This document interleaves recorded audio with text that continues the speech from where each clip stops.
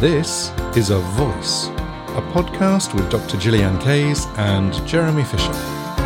This is A Voice!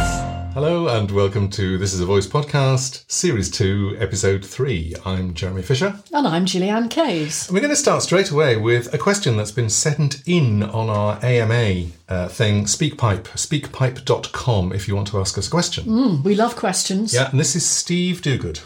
Hi both. What do you think of the current trend on YouTube, which is vocal coach reacts to, where a vocal coach watches and comments on a performance as if their opinion on a well-established performer should carry some level of weight? I find myself outraged that I'm consuming this, and hundreds of others are too, especially when comments include, "Oh, she has a great belt." Of course she has a great belt. She's the current Regina George in Mean Girls, and you told me that at the beginning of your video. Sigh. So should a vocal coach actually post things like this? Would you? Will you? How much subjectivity should be included, and should you have to justify your opinions in any way? No, Steve. Oh my goodness. No, say what you mean, Steve. Don't beat about the bush. I absolutely love that. Should you, would you? Right, can I start? Yes. I think one of the reasons why there's more of these around at the moment is due to lockdown. And I'm going to be Mrs. Cynical, Dr. Cynical, which is, I think people are looking for work. So the question is, why might people do this? Why might people go on YouTube, listen to a cast recording or similar of a very famous person and make a commentary on them? Why might they do that? Is that a rhetorical question? Okay, answers on a postcard. So while we're waiting for the answers on the postcard to come in, what are your thoughts? Well, we were discussing this earlier, actually, and one thing that you said, Jeremy, and I think it's important, is this is totally unsolicited. I think what can happen, there's a sort of subliminal thing that goes on, which is, ooh, right, well, this teacher knows so much about that star. They must be really fantastic. Maybe they even teach them, but they haven't asked permission to make this kind of a commentary. So it's totally subjective. Yeah. And of course, we are all entitled to our opinions. But I think it's, for me, call me old-fashioned, I think it's a way of claiming status without, again, having asked permission of the person concerned, and without necessarily being able to inhabit that status. And I really liked what Steve said, Jeremy, where he said, should people be able to justify what their comments are? And yeah, I think they should, if they're going to do it. That's what I think. And Jeremy, I'll let you talk more because I've got more thoughts. Yeah, there's some interesting stuff in there. The permission thing is fascinating. I want to just break that down a bit because, frankly, nobody needs permission to have an opinion. Everybody has an opinion. We all judge everybody and everything. The human beings judge everything because that's built in. So, yeah, that's a fact. Do you have permission to give your opinion on YouTube? Well, you don't need it, frankly. You just film it and up it goes and whatever. I think the interesting thing is the teacher-student relationship. And I think, we're going to talk about relationships quite a lot in this podcast because this is an interesting sort of grey area. When you think about a teacher-student relationship, what the student is doing is the student has come to the teacher specifically to find something out. Now, the student doesn't always know what that thing is that they're going to find out, but they know approximately. And the real thing that is important here is that the student asks the teacher and also usually pays the teacher, so there is an explicit relationship going on. And therefore, this is about you having permission to share your thoughts. It's not actually necessarily the permission of, if you're watching a performer and you're judging a performer, that's one thing. But when you're talking about sharing your opinion with other people, this is about permission. Absolutely. I wouldn't dream of making a commentary on anything that any one of my students had done without their explicit permission. And I think what it is, it's going back to this sort of subliminal thing that by making a commentary, there's a sort of by association, the idea that somehow, perhaps as the teacher, you have a link with, or that you can teach at that level. And you know what? If you're going to make a commentary on a really famous person, you'd better be good. You'd better be very, very good as a teacher, because you are going to attract interest. And there's a level at which this is perfectly legal clickbait, and there's good clickbait, and there's less good clickbait. I don't know if we're even going to allow this out. You have a very strong opinion on this. I do. I'm not as strong on it. Well, you are much more of a YouTube watcher than I am. I'm really late to the party. I'm much better now. I'm not as strong in it as you are. I think the important thing is the relationship issue. And that's actually how you decide you're going to deal with that personally. So in answer to Steve's part of Steve's question, would we and are we going to? I've already been asked, and I'm really considering this very carefully. But there is one area that we would do, and we are intending to do, which is vocal coaches react to their own stuff.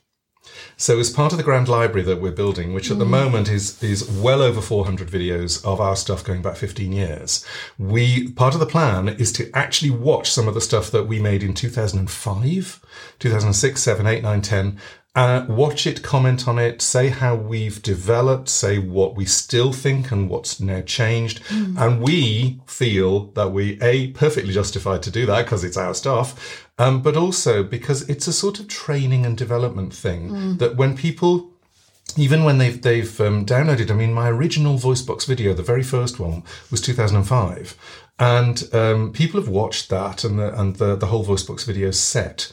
And we have now new thoughts about the way that we would translate what we see on screen, and we want to share that. So, yes, we are going to do it, but at the moment, only on our own stuff. Now, there is a value to reflecting on other people's performances, because actually it's one of the ways that we learn, isn't it? Certainly it's one of the ways I learned when I was training as a singer in the old days when we had vinyls. And, you know, you would listen and kind of make assessments on what you hear. We do it when we're teaching. And that's the difference, when we're really teaching. Oh, well, yeah, but this is different. This is a different usage. The point is that somebody will bring in 4 or 5 different artists for a session with me and go, I want to sound like her or her or her or her or occasionally him. And my job then is to analyse what that singer is doing, which is where the judgment comes in, but then to show the singer in the room how to make either those sound specifically if they're doing a cover band, or how to get that particular type of style in their own voice. And that's very much a teaching tool. And we're only halfway through the process when we're listening. We're listening and judging, but then working out how to put those things onto that other person's voice. Now that's reverse engineering, Yes. and then putting it onto the other person's voice. We are all for reverse engineering. It's incredibly useful, and it also gives you quite often ideas that you wouldn't have had if you hadn't heard that particular performance. The difficulty with the YouTube, vocal coaches comment on, is that the end product is the YouTube video. The end product is the critique. It doesn't actually go any further than that. The only way that it might go further is basically if the vocal coach says at the end, come to me and I will teach you to sing like whoever. And that's a slightly different ending. Do you know what? You've really nailed why it is that I feel uncomfortable about it. Yeah. It's because the end product is different. The end product isn't a teaching tool. The end product is a look at me tool.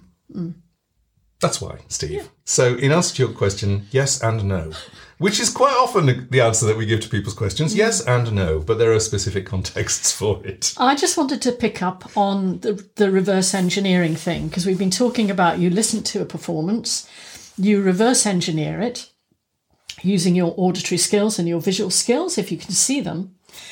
And then you work with the singer in the room to help them find their version of that. We're not talking here about cloning something that somebody else does, because I think that's a big mistake. We lose authenticity.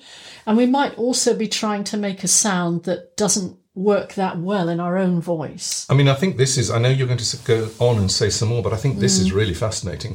The whole business of cloning somebody else's voice is that they have a particular instrumental setup. Their voice is a particular shape. It's got a particular history. It's got a particular physiology.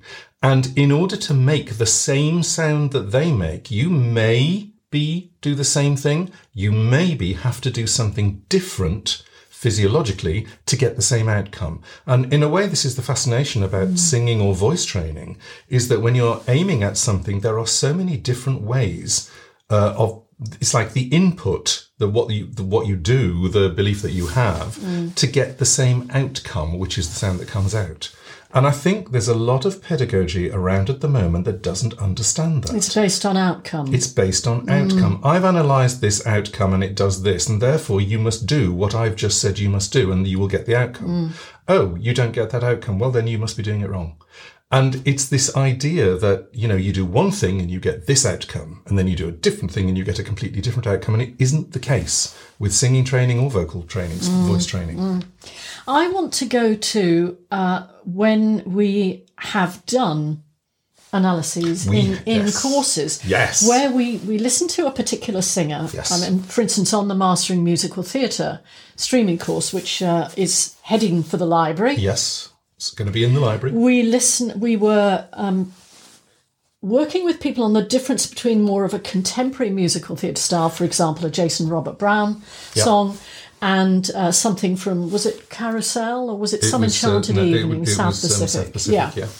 And one of the things that we like to do to find not only the style features, but what we describe as the signature vocal setting, is that we speak in the manner of the singer. And anyone who's worked with us knows this is one of our own signature techniques, and it really works very well because it takes people out of their singing brain so that they can start to feel what it is that they're doing differently.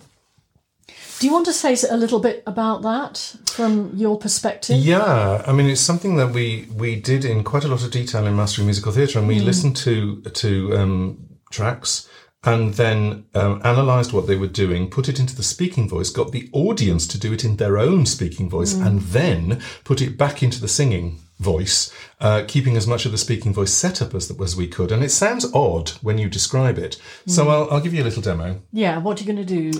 I'll do the South Pacific thing. Okay, Some Enchanted Evening? No, it wasn't. It wasn't This Some Enchanted. Nearly Was This nearly Mine. was mine. What are the lyrics to that? Now I'm alone, still dreaming of paradise. That'll do. Okay, so if I just say, now I'm alone, still dreaming of paradise, now I'm alone, still dreaming of paradise. That's pretty much very, very close to my speaking setup normally. But the setup that's required for something like South Pacific is very lyric. It's called legit musical theatre. It's actually operatic-ish, classical-ish in style, but with some tweaks. And so the requirement is a slightly different sound and a different setup. So if I go into the sort of sound that I might use in that, and this is my speaking voice, and obviously in the speaking voice it's really quite extreme, but the moment that you sing, now I'm alone, still dreaming of paradise, then you hear how that setup actually works in the speaking voice. What lovely vowels you have, dear. Thank you very much. I'm very flattered. And that was quite an old-fashioned recording. We deliberately went to one of the earlier ones, I think. We didn't, actually. Okay. Well, whatever. It's this is the point. This is the old-fashioned lyric, legit musical theatre is actually quite classic in its setup.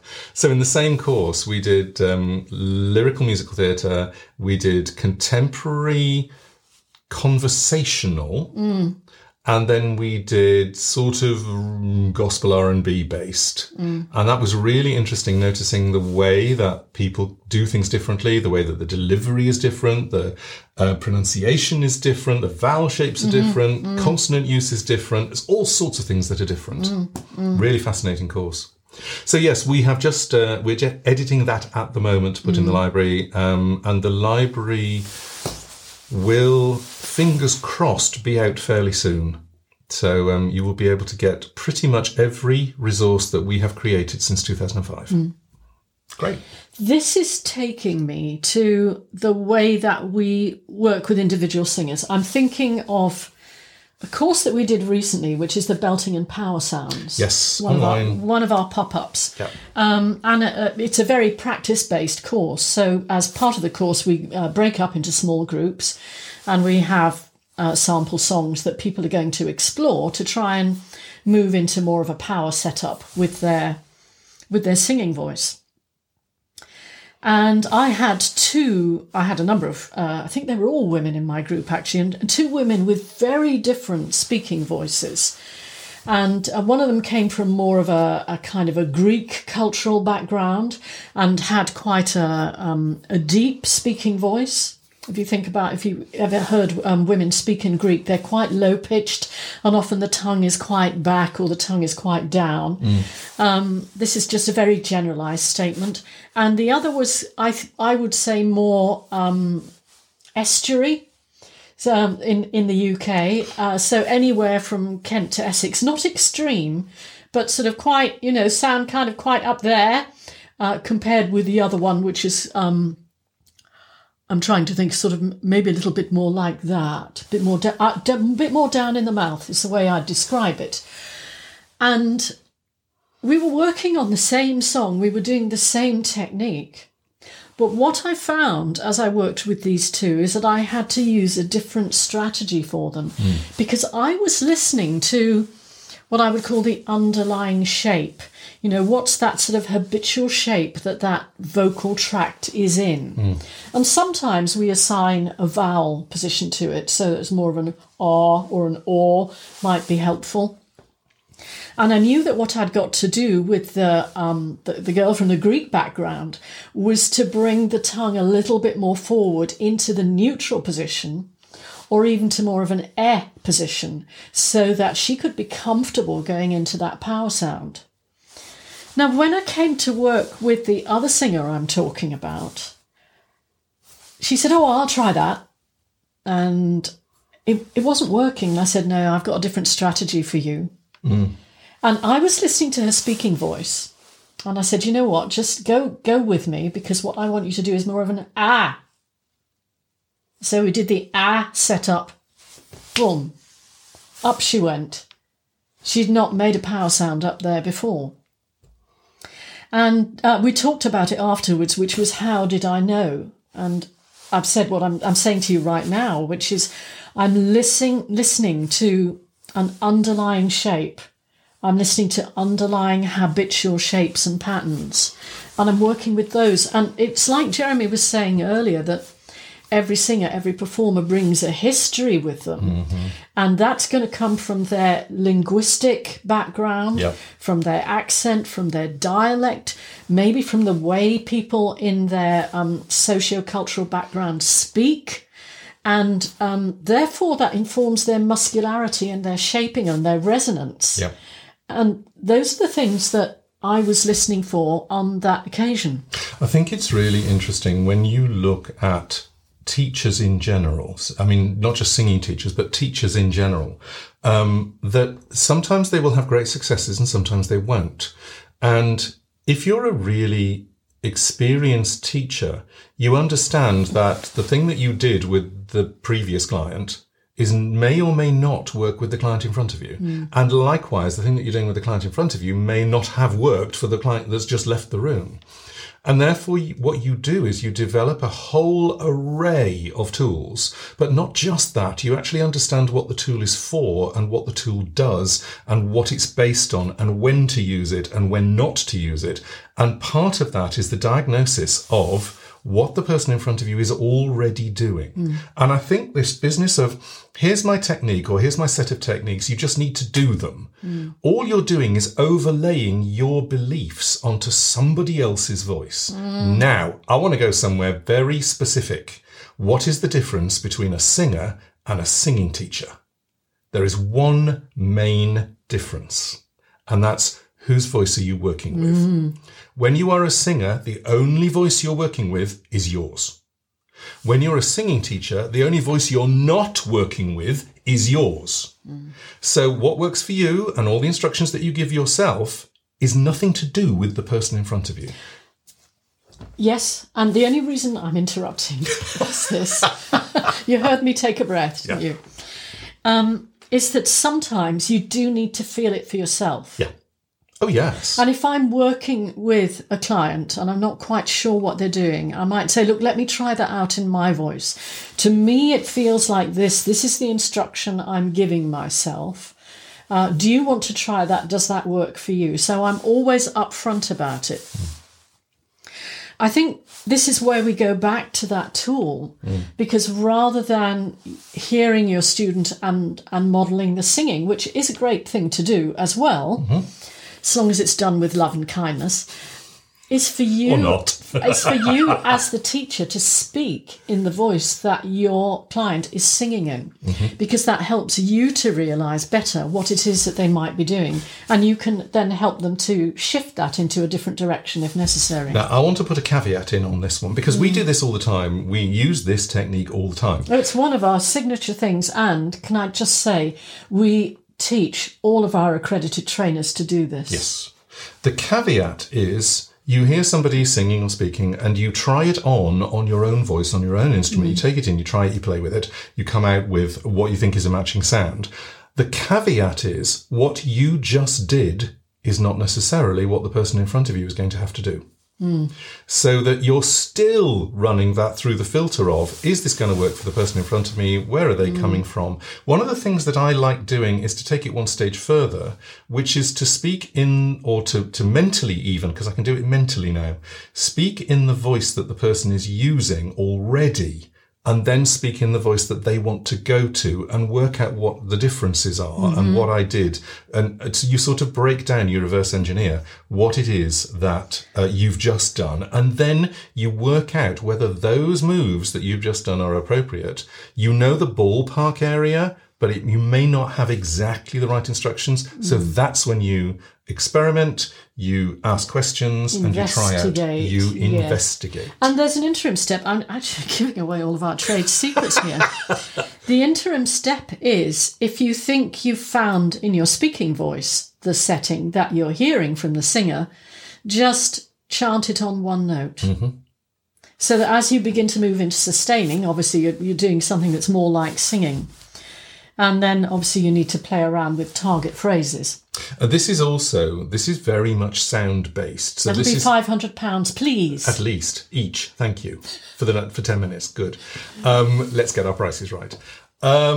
This is also very much sound based in that this is the timbre that this person is doing. But the thing is that the moment you then put it into a song, you have a whole load of other stuff as well, which is phrasing and breathing and volume control and vowel shaping, word shaping, consonant use, riffing. I mean, there's all sorts of other things that goes on. So Emotional intention storytelling. Emotional intention and storytelling. So what you're doing this is only part of what we do. Just in case people go, oh, well, that's the trick, and thank you. We've been taught by vocal process. Yeah. That was the other thing, is that one of the things that we have done for the last 20-something years, 24 years, I think. We did our first course together that we promoted and taught 1997. on 1997. Everything that we've done since then has been sharing. We've done everything that we can to share this information. And so if you want to, you can read about it in the books, you can go and get the app, you can get the hands-off courses. We've got downloadable online courses that you don't get the experience of us. Well, that's why in the library there's going to be about 400 products, excluding the books, because there's about 10 books and a couple of chapters, isn't there? Something like that. Yeah, unfortunately, we can't put the books in to the library. Sorry about that. Because we don't always own the copyright to them. They're often you assign your copyright to a publisher for 99 years, and we've got a few years to go yet. But the interesting thing is, it's not until you experience what we're doing when we're in the room, and you get a whole load more. It's not even information from us, because we share what we know.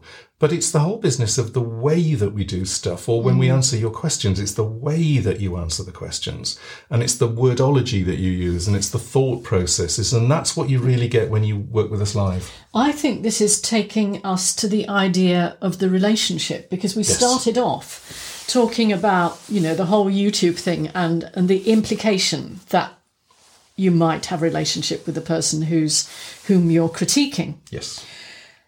And Jeremy's just been talking about the relationship between the trainer and the people in the room. Yeah. People in the Zoom room, for instance, as most of us are at the moment. And how really it's interactive. It's a collaboration thing, isn't it? We talk about having a teacher tribe, and we talk about curated peer learning. So we are all learning from each other. And I do think singing teachers really need these conversations. I'm very passionate about that we share and pool our knowledge even in these trainings. And one of the things that we aim to do is to make a safe space for that to happen. And the feedback that we get says that we are successful. I think it's useful to know that we always have the chat room open, the chat box open, so that people can ask a question anytime. And I'm wondering, I have to tell you, I think this is one of the massive pluses about having a Zoom room, rather than teaching live in the room. Because if somebody has a question and they want to ask it, you have to interrupt the person who's teaching or presenting. And they have to then stop what they're doing and talk about the question and then get back on track again. The great thing about having the chat box is that people can drop questions into the chat box at any point, and we're keeping an eye on it. And then we will morph what it is that we're doing to answer some of the questions that come up. And that makes it a really live experience. And it also, every time we teach a course, it's different for precisely that reason, because you've got people in the room. And the performers who are listening will know this. Every time you perform something, it's different. It's the same song, it's the same lineup, it's the same, time of day, whatever it is. But every time you do it, it's different. And part of that, and a very big part of it, is the energy of the people in the room, because they contribute to your performance. And we feel the same, which is the energy of the people in the room contribute to the course. So, somebody can ask a question that we haven't necessarily answered before, but we know it. And just the act of asking the question will draw that information out of your brain in a particular way to answer something that has never been worded quite like that before. And you go, yeah, that's right. Not thought of it that way. Not thought of it that way before. And that happens a lot. I have to say, that's why we only do 2-hour training sessions. Although we've got 2.5 hours coming up for the M1 and M2, haven't we? We have. Because we're having people who haven't worked with us before, and there's a little bit of ground to lay. And I think we might be doing that with the next Belting and Power Sounds. That's not till May. Isn't it? Yeah, May the 9th. Okay, right. If you want to find out anything about these courses and pop-ups and the online masterclasses and workshops that we do, store.vocalprocess.co.uk. I think it's /courses and retreats, but if you just go on to store.vocalprocess.co.uk, you'll find it. It'll be in the show notes. It will be in the show notes. We'll put the link in the show notes. Just what? Have we sort of done? Have we aired? Steve, have we answered your question? Yes. Been 29 minutes. Is that all right? It's pretty good going, isn't it? Yeah. Thanks for that question, actually. I'm sure that you're not the only person asking it. Yeah. You've taken a breath. I've taken a breath. You've stopped. Yeah. And I'm wondering where you're going next. Actually, I'm just wondering if this is... Are we done? If this is done, if this is a short one. Are we done? We're probably done. I think we are. We got a fair amount of mileage out of that question. Yeah. If you want to ask us a question that you want us to spend 29 minutes on, then... I tell you what, I've got some... Speakpipe.com /vocal process. I've got homework for them. Oh, homework. Okay. Now, are you sitting comfortably? Yeah. Listen to 2 different singers. Yep. And practice speaking in the voice that you think you're hearing. Yep. Love that. So enjoy that one, and we'll see you next time. Bye-bye.